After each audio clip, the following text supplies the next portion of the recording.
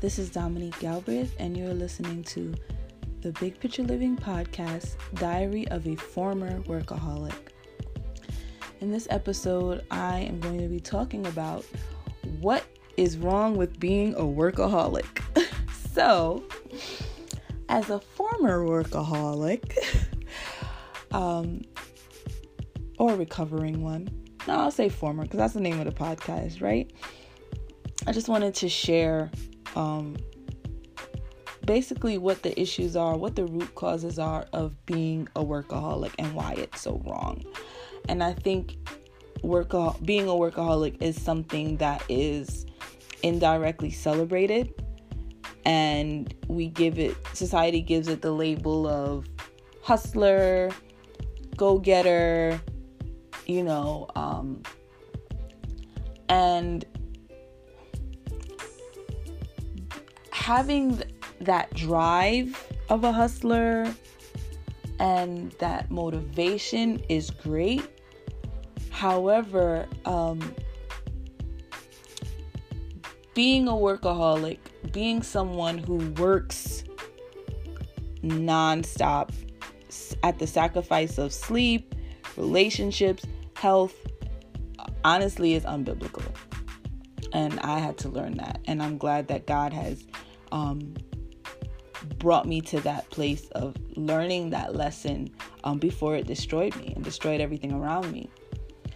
And what I'm learning is that the root cause of being a workaholic is fear. And fear is the opposite of faith. And it's fear, for me, it was a fear of disappointing people, whether it be disappointing clients, disappointing the people around me that, are rooting for me, my mom, my husband, and fear of not accomplishing my major career goal, right? The goal that I'm working towards and I'm pushing towards. And so what that fear does is it changes your pace and it shifts your priorities, right? One of the scriptures that I hold dear is Matthew 6:33, which says, "Seek ye first the kingdom and his righteousness, and all these things shall be added unto you." And so in that context, Jesus takes on that very thing of not worrying about your life, what you'll eat, what you'll wear, what you'll drink. And he sets an order of how we should trust God and how we should seek for a provision. And so the order that Jesus set in that context is, when you seek first the kingdom, the things of God and his righteousness, the way that he has called us to live, he will provide. And it's not he'll provide by just dropping it out of heaven that, and not to say that he can't, but I believe, and I've experienced this, where he'll give you the instruction, the wisdom, the grace, and the favor to obtain the things that you need to survive. That is how God has called us to live. But we become fearful and we start comparing what we have to other people. And so we let all of these other things cause a shift. And the shift, like I said, is in our pace. So God may want us to work at a pace that seems a lot slower than the people around us, but fear will push us to move forward, move faster, go quicker, go harder than perhaps God wants us to move. And so we find ourselves moving at a pace that's outside of his will. And then it shifts our priorities where, perhaps you're a mom and you're a wife like me, and your priority should be your household. And so fear drives you to the point where it shifts your priorities to now where your career becomes more important, or you devote more time to that than to your family. And that's out of God's order. No matter how big your business is, it's still out of order. No matter what your position is, it's still out of order. And so those are things that I had to learn. And so what's wrong? The number one thing that's wrong with being a workaholic is that it causes you to not operate in faith. It also can lead to you destroying your body, like not getting rest, the anxiety, the toll that anxiety and constantly worrying about meeting deadlines and having to push harder and not really resting and finding contentment in the midst of being ambitious, because you can have both, right? Those things take a toll on you mentally, spiritually, and physically. So being a workaholic also takes a toll on your body, right? And so we're meant to take care of or be good stewards of the body that God has given us, right? Another thing that's wrong with being a workaholic is it destroys your relationships, because you're always working.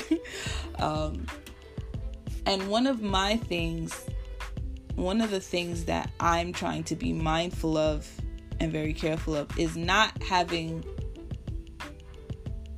to, I guess, let me rephrase that. I don't want to reach my goal, get to my career goals, and then look back and all of my loved ones hate me because I basically plowed over them to get to my goal. And really and truly, relationships are super important to God. Like, very important. Like, what is the golden rule? Love your neighbor as yourself, right? That is like the golden rule. Love your neighbor as yourself. And so, your neighbor, that's everyone. That's everyone around you. And so when you're a workaholic and you have that fear driving you, like, you push your relationships to the side.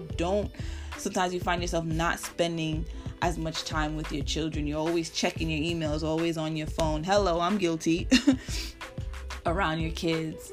Not taking time to sit and have dinner and meet up with friends. Hello, I'm guilty again.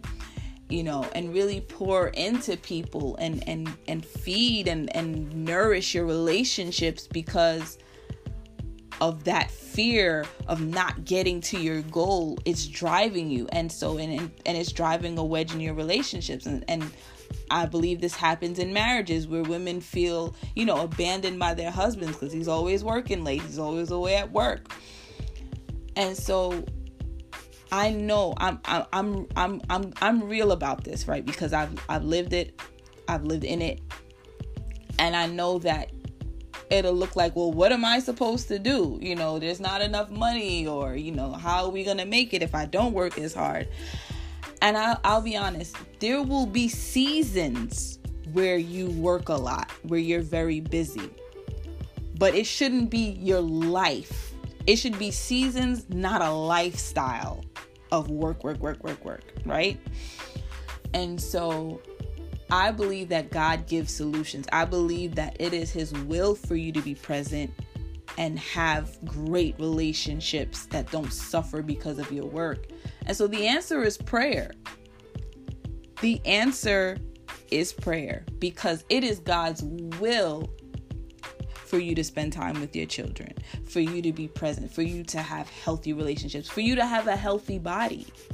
And so and here's again the faith thing, right? If you don't believe that God can change your situation, or that He actually has a solution for your workaholic problem, right? And it takes faith to even recognize that it's a problem that you work that much, right? So if we don't have that faith, then we find ourselves stuck in this trap.